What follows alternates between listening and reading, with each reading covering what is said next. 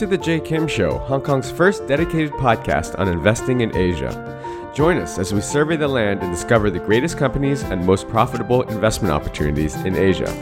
If this is your first time listening, thank you for stopping by.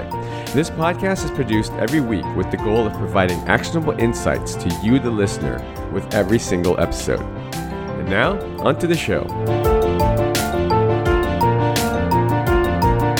My guest today is JD Sherman. JD is the president and chief operating officer of HubSpot.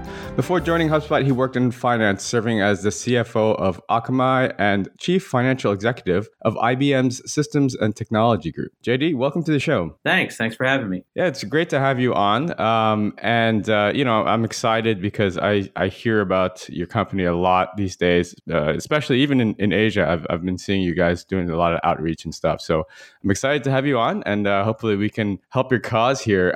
Why don't you give us a little bit of background? I gave the broad strokes in the introduction, but maybe you could give us a little personal background for the audience. Sure, I'd be happy to do that. As you mentioned, I have mostly a finance career until my time at HubSpot. In fact, I was very happily entrenched in my CFO role at Akamai Technologies, which is a great company. But I happened to meet Brian Halligan and Dharmesh Shah, our founders at HubSpot, and they were talking about hiring a COO, and I actually got introduced to Brian to be a back channel reference for one of their candidates. But yeah, he and I kind of hit it off, and we started talking, and he was starting to tell me about their view of the world, which was that, the way people live, work, shop, and buy today is just totally different than how they did 10 or 15 years ago. We're just so hard to interrupt. The old marketing and sales playbook just didn't work. So there needed to be a new marketing sales playbook that they were calling inbound marketing, which is less about interrupting your customers or prospects while they're on somebody else's television show or reading the newspaper or something like that, and instead creating a magnet around your business with remarkable content and helpful engagement where your customers lived and work today, which is on the internet and over social media.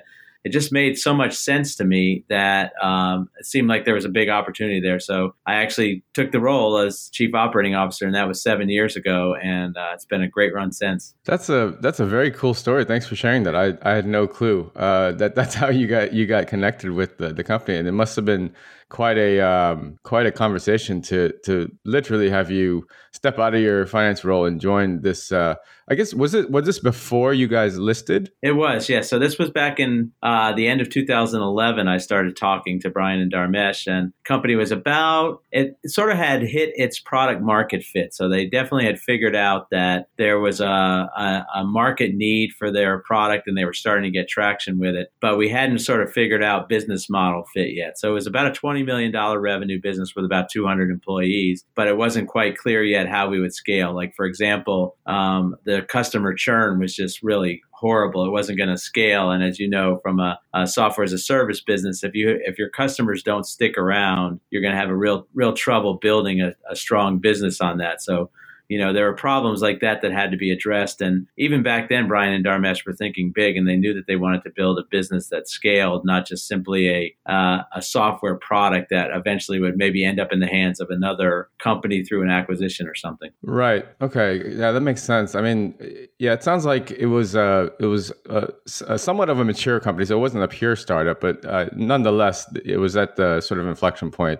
And I guess that's probably why they were looking to hire more executives and really figure out how to scale it to the next level. I don't think that I, with my background, would be that useful to a pure startup. I'm not the kind of guy who's going to, be creative in terms of the products that you would build or engaging with prospects and customers to figure out if there's a great market fit there. I'm more of a scale-up guy, and the way we talk about HubSpot even now is we've moved from startup mode to scale-up mode, and there's a tremendous amount of leverage for a business in that scale-up mode because you can it's exciting to get to the point where you even can take your company public, and when we took our company public, maybe 10,000 customers, which was pretty amazing. But now after, 4 or 5 years being public, we have over 50,000 customers, and we've gone from one product line to 3 product lines. We've really built a platform that lots of our customers are using to integrate the rest of their their business software into. And so you could just have a much bigger impact if you figure out how to really scale your company. Wow, that's incredible. What I don't know if you maybe you can spend a little bit of time, and it doesn't have to be too long. But how did the two co-founders actually start HubSpot from the very beginning? Oh, sure. I'm happy to tell you that story. It's one that we told 75 times on the IPO roadshow. So That's right. So basically, Brian and Dharmesh were colleagues at the Sloan School of Business at MIT. Mm-hmm. Dharmesh had started and sold a business earlier in his career, and was back at and was now getting his MBA. And Brian had grown up through the sales channel of a company called PTC, Parametric Technology in Boston. And he was really a sales and marketing guy. And while Brian was at MIT, he was working with a local VC and trying to help their portfolio companies, get their go-to-market act together. What Brian was finding was these companies would get lots of VC funding. And then he'd say, okay, great, what's your playbook? And they all had exactly the same playbook, which is we're going to buy a bunch of ads. We're going to do some PR. We're going to hire sales reps who are going to cold call. We're going to buy lists, and we're going to email the lists. And he'd say, how's that working for you? And they're like, well, it's a tough slog. So he had that in the back of his head. And then he met Dharmesh, who had started a blog called onstartups.com, where he basically wrote about his experience as a startup founder and the advice he learned and everything like that. And Dharmesh was building this huge audience, really with no resources whatsoever other than, typing onto his computer and creating content that people were searching for, that people were really trying to find, not trying to interrupt them, but drawing them in like a magnet. And they kind of put two and two together, and they said, well, the first problem is we have to teach people how to do this. And that's where inbound marketing came from. And the two of them actually have written a book called Inbound Marketing to talk about sort of that strategy. The second part was a little bit of discovery as well, which was that Brian said, all right, I'm going to go put this playbook into place with some of these portfolio companies. And he said, what kind of tools do we need? And Dharmesh said, oh, it's pretty simple, because Dharmesh is a tech guy. You need a website, you need a blog, you need social media tools, you need an email tool, you need landing pages, you need forms, and all this stuff has to work together, and you just wire it this way and that way. And Brian's head started to spin because mere mortals can't pull that off. Yes. What you need is a platform to be able to do that. And so they set off to build HubSpot as sort of a tool to enable people to run this new inbound marketing playbook. And what's happened over the 10 or 12 years since is that we've expanded that to include the sales part of the customer experience, and then most recently the service part of the customer experience. Right. So this is that's a great story, and I think it came at a time during I guess sort of the internet where Web 2.0 and people were starting to blog and this sort of thing. So it was very timely for this business to launch HubSpot's from the early days.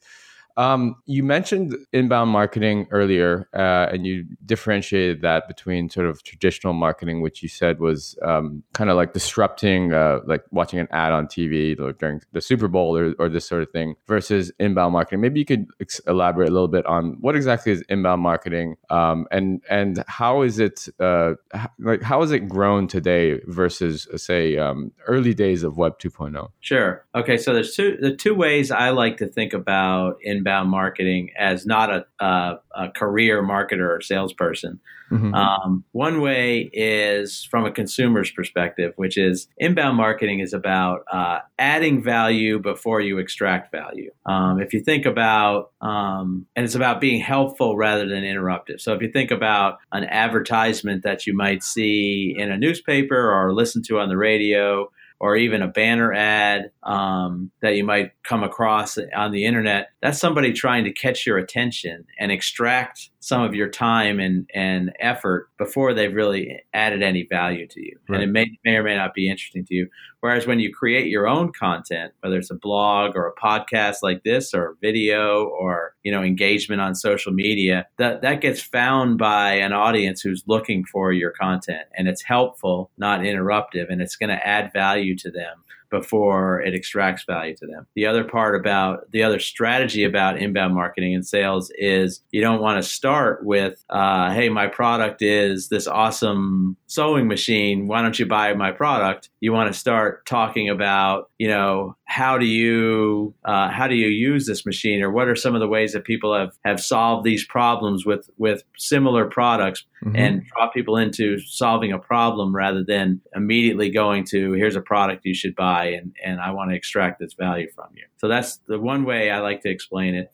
The other way comes from my finance background, which is I think about the first engagement I ever had with the CMO of my company, Akamai, was he came into my office and he had an opportunity to spend millions of dollars to put our company logo on the wall of Fenway Park, where the Boston Red Sox play, the baseball team. Yep. And it was going to cost lots and lots of money. And it was really hard to sort of attribute that to any ROI, because what he was doing basically was renting somebody else's audience. He was renting from the Red Sox the people that went into the stadium. Whereas when you're doing content marketing, you're building an asset with your content. So you're kind of building a factory. It's an asset rather than just an expense. And once you've built that factory, it takes a while to build, where you get visitors to your website and your content is starts to get search authority, et cetera. Once you've built it, though, the engagement and the leads and the customers start coming in. And even if you turn off the lights of your marketing department, you still get those leads and those customers coming in over time. Right. So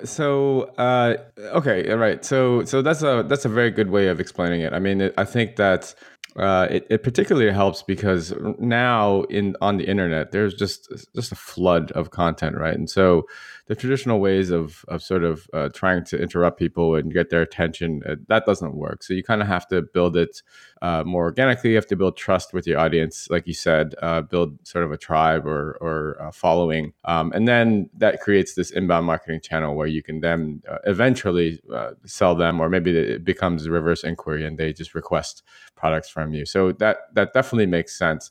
So let's talk about HubSpot specifically. You mentioned that, look, anyone that's listening that's tried to sort of set up a blog and try to monetize it online, I think has gone through all the sort of pain points of, literally setting up a WordPress website, connecting a email service provider like ConvertKit or MailChimp or something like that, and then trying to plug in maybe like a ClickFunnels and some sort of scheduling thing, and it's a nightmare. I've actually personally done it myself, or tried a couple times, and it's an absolute nightmare. And so my understanding is that HubSpot aims to basically solve all of this in a one-stop shop solution. Is that accurate? That's exactly right. Okay, so and then the types of clients. I mean, you guys are dealing with basically large corporations, enterprises. Do you actually have anything on sort of the smaller business and just solopreneur type level, or is it mainly due to pricing for enterprises? So actually, we target our customer base that we want to try to help is actually the mid-market, the smaller and medium businesses. We really don't go after the large enterprises. One of the great things about the internet and technology in general, and therefore inbound marketing and sales and this whole approach, is it's kind of a democratization of business. Because in the old world, where it was about traditional advertising and interrupting, it was about the size of your wallet. How much could you spend to get people's attention? That was really difficult for smaller businesses. In this new world, it's about the size of your brain. It's about the customer experience you create. It's about the content you create. It's about the way you take care of your prospects, et cetera. And that's really good news for small and medium businesses. And so we think there's a huge opportunity for those types of businesses in this world. And that's what we want to focus on. We have 50,000 customers, and our average customer probably has 50 to 75 employees. Wow. We don't have a ton of very large customers, although frankly, I think they should probably be using an inbound marketing and sales approach, and we'd love if they would use our software as well, but we really focus on that mid-market. Right. And does that include social media marketing as well on the platform? Yes, it does. So we have social media marketing tools for HubSpot as well. The way I think about, we have a very broad set of tools, everything from the top of the funnel type tools to get to grow your audiences, right through the types of tools that you use to take care of your customers and actually create advocates and promoters from your customers who turn out in this day and age, in a major sort of evolution to be probably your best route to market. So we have a very broad range of tools. We also have something like 200 software companies that have an integration with HubSpot. And that includes a lot of the social media advanced tool sets, because sometimes a customer of ours is going to want to have a more sophisticated approach to social media marketing, or a more sophisticated approach to their website or et cetera. And we're not going to build all of that sophistication, particularly since we're targeted at the mid-market. So we also allow our customers through APIs and et cetera to integrate other tool sets with HubSpot. Right. I think that marketing is evolving as well as time goes on. So it's good to offer all the tools, and I'm sure you can customize it based off of what your company needs and this sort of thing. I really like how you... early days, we actually thought we were going to be an all-in-one tool. Mm-hmm. And what you realize is, back in the day, we actually have a guy that works for us now named Scott Brinker, who publishes the MarTech 5000, this chart of 5,000 companies in the marketing tech space. And we thought, well, nobody's going to need to use all that. They're just going to use HubSpot. We're going to be an all-in-one platform. We realize that that's frankly impossible, because we can't do it all, and people want to be specialized in one area or more sophisticated in one area. So we've started to think about our mission not to be an all-in-one, but to be an all-on-one. Like, if we can help our customers with a platform that's sort of the center of gravity for their flywheel, as we like to call it, which is about marketing, sales, and services, then we're going to really help them grow their businesses. Right. I like how, JD, I like how you explained it from what you guys do from a finance perspective, because I'm a finance guy, and I think a lot of our audience is actually finance or investors. And you mentioned it, viewing the marketing as not as an expense, but as like almost like a balance sheet item, right? Like an asset or an investment, which I think is a unique way of thinking about things. And I imagine that's like a good sort of sales pitch to a CFO of one of these potential clients that you guys have. But I would think that one of the biggest pushbacks would be, like you said, the ROI and how that is able, how can you track that? What would you say to a CFO that is potentially looking at your solution that's pushing back with this type of question? Yeah, so you're absolutely right. In fact, I have a talk that I give that's called how to convince your CFO, or how to sell inbound marketing and sales to your CFO, and that's exactly what it is. Because as you know, as a former finance guy, we view expenses in one way very differently than we view assets and liabilities, right? Totally. Expenses are something to be minimized and you get efficiency. Assets are something to invest in and get a return based on that. Another concept that I've applied a sort of a finance background to, that is more marketing and sales related to, is a concept that I call customer capital, which is, you have working capital, which is your short-term assets minus your short-term liability. And if you have negative working capital, you're in real trouble. Yep. Your customer capital is the amount of promoters you have of your brand versus the amount of detractors, which you measure with Net Promoter Score. And if that goes negative on you, you're going to have real trouble. You're going to have a lot of friction in your process. So the key, of course, when you're working on assets and talking about investing in those assets, is measuring the ROI. Mm-hmm. The other point I make with inbound marketing and sales is it's actually much easier to do attribution and figure out the ROI with an inbound marketing and sales approach than it is with a broad brush brand campaign, such as putting your company's logo on an arena or advertising, for example. Right. There are tools around there. And what you can do, and the advice I give to marketing and sales leaders is, this is an opportunity for you to go collaborate with your finance teams and say, look, here's the data I have. What we want to do is we want to experiment. We want to put this in and see if what we get back out. We want to, make that investment and see if and here's our hypothesis of what we think it's going to generate. And is it generating that or not? And get the finance team involved in that analysis. And then that collaboration really tends to help the business. Do you think that that old school method of advertising still actually works? Like paying $1 million for like a Super Bowl halftime ad or stuff like that. I mean, is that still effective? Well, actually, interestingly enough, I think the Big Bang, the Super Bowl ad probably still works. Okay. I'm less convinced that, sort of the broad brush advertising that you see, sort of all over the place, whether that still works. It must still be effective at some point because people still keep doing it. Like one of the things I ask very often when I'm talking to an audience about the old way is like, how many of you guys have ever gotten a piece of mail, direct mail in your house and opened it up and said, boy, this looks like a really neat product, and then went and bought that product?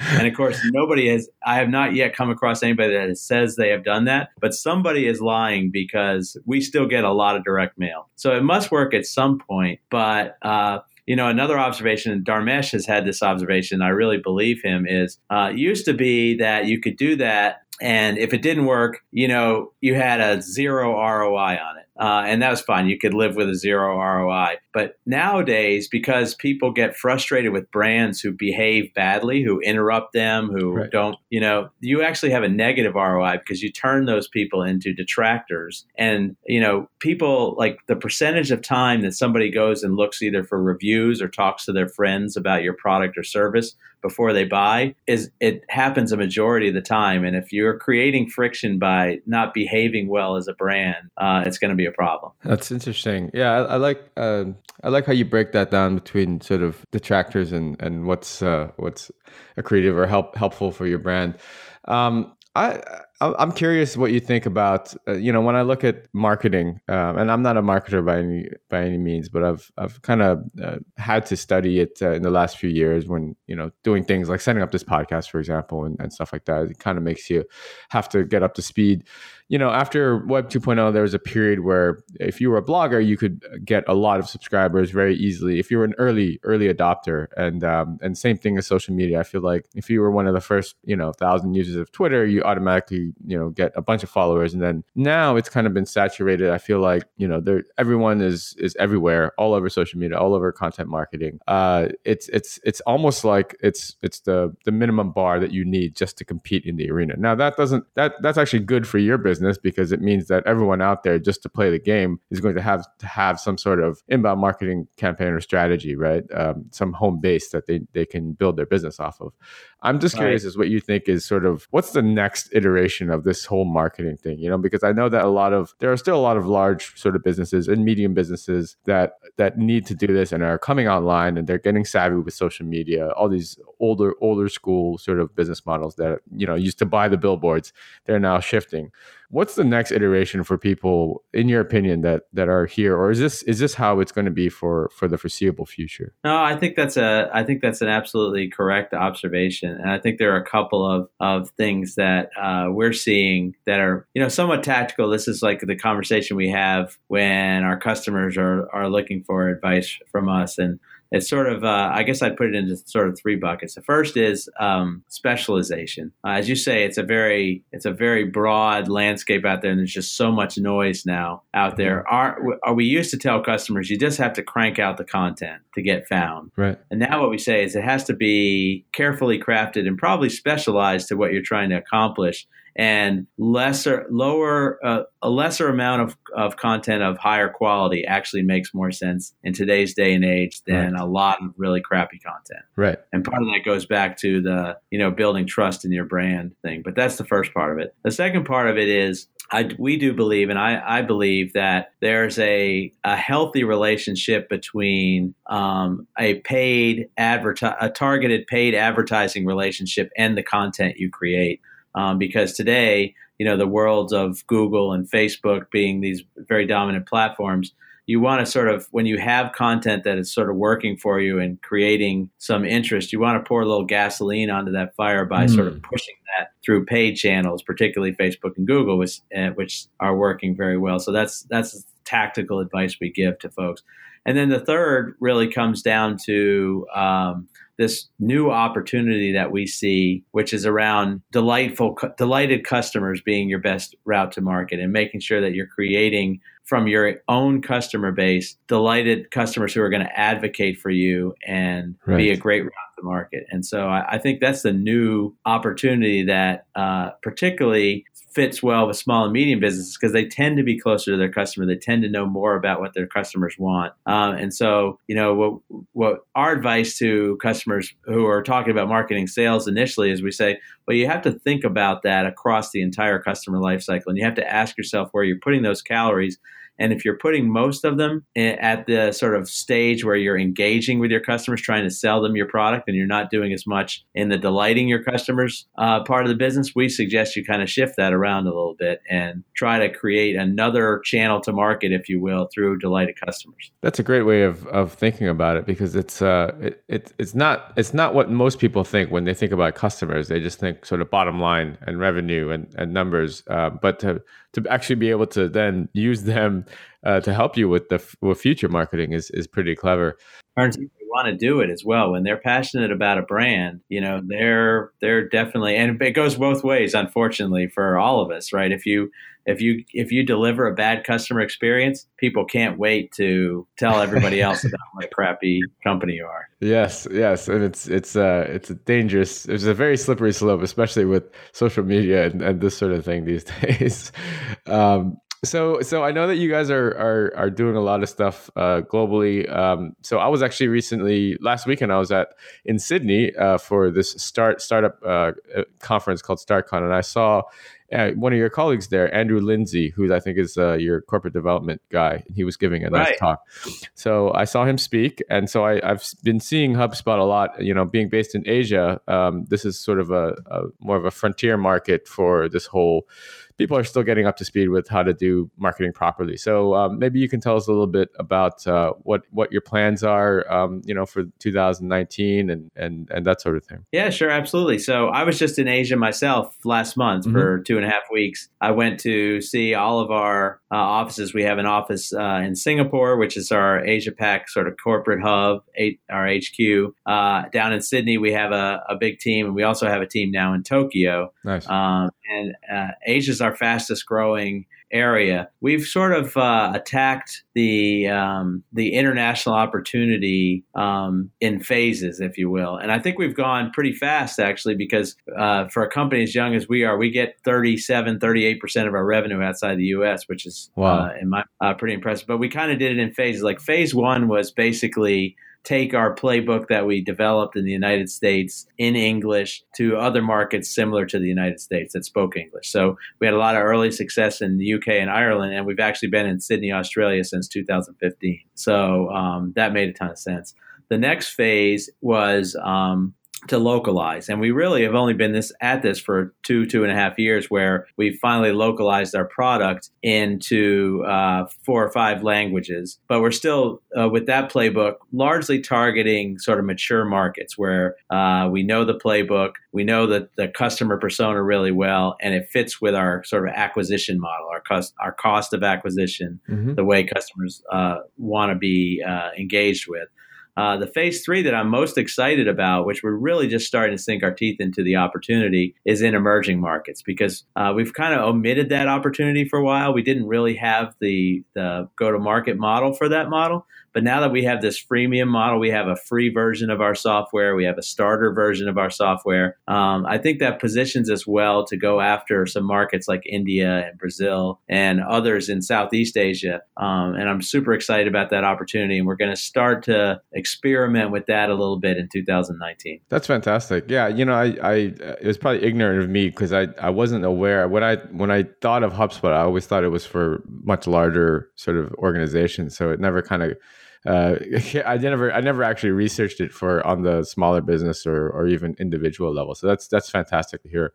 JD, thanks so much for your time. It's been really fun catching up with you and interesting to hear about the growth that you guys are experiencing and we're excited to see how HubSpot keeps growing. What's the best place that people can find you, follow you, or learn more about HubSpot? Well, certainly you can visit HubSpot.com. We have a blog that gets like 15 million visitors a month. I would encourage you ago. So I know we've really built that up. Practicing what you preach, right? That's right. Absolutely. We are some of the best inbound marketers and salespeople in the world, thankfully. And Playbook definitely works. So, yeah, that's probably the best place to start and learn about HubSpot. I would also say go to HubSpot.com and get started with our free software. It's literally costless to sign up and pretty easy to get started. Fantastic. Well, thanks again for your time. And we look forward to hear more about HubSpot growing in the region here. Okay, Jay. Great talking to you. All right. Take care.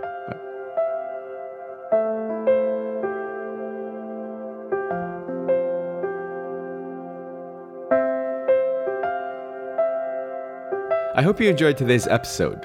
All the show notes and links can be found over at jkimshow.com. Come back often and make sure you subscribe, rate, and review.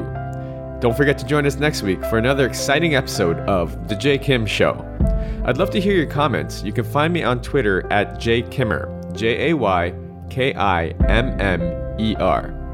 See you guys next week.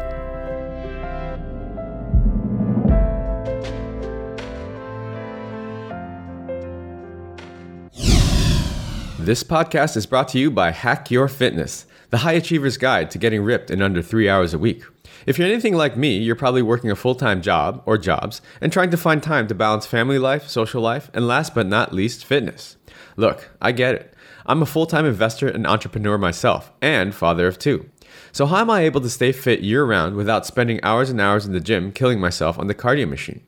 After struggling for the last 15 years trying every workout and diet under the sun, I finally designed a system that allows me to achieve and maintain single-digit body fat for life in under 3 hours a week. Cardio not required. Head on over to hackyour.fitness and download my free 13-page guide that teaches you the simple science behind efficient fitness and smart nutrition and gives you everything you need to know to finally take control of your life. That's hackyour.fitness.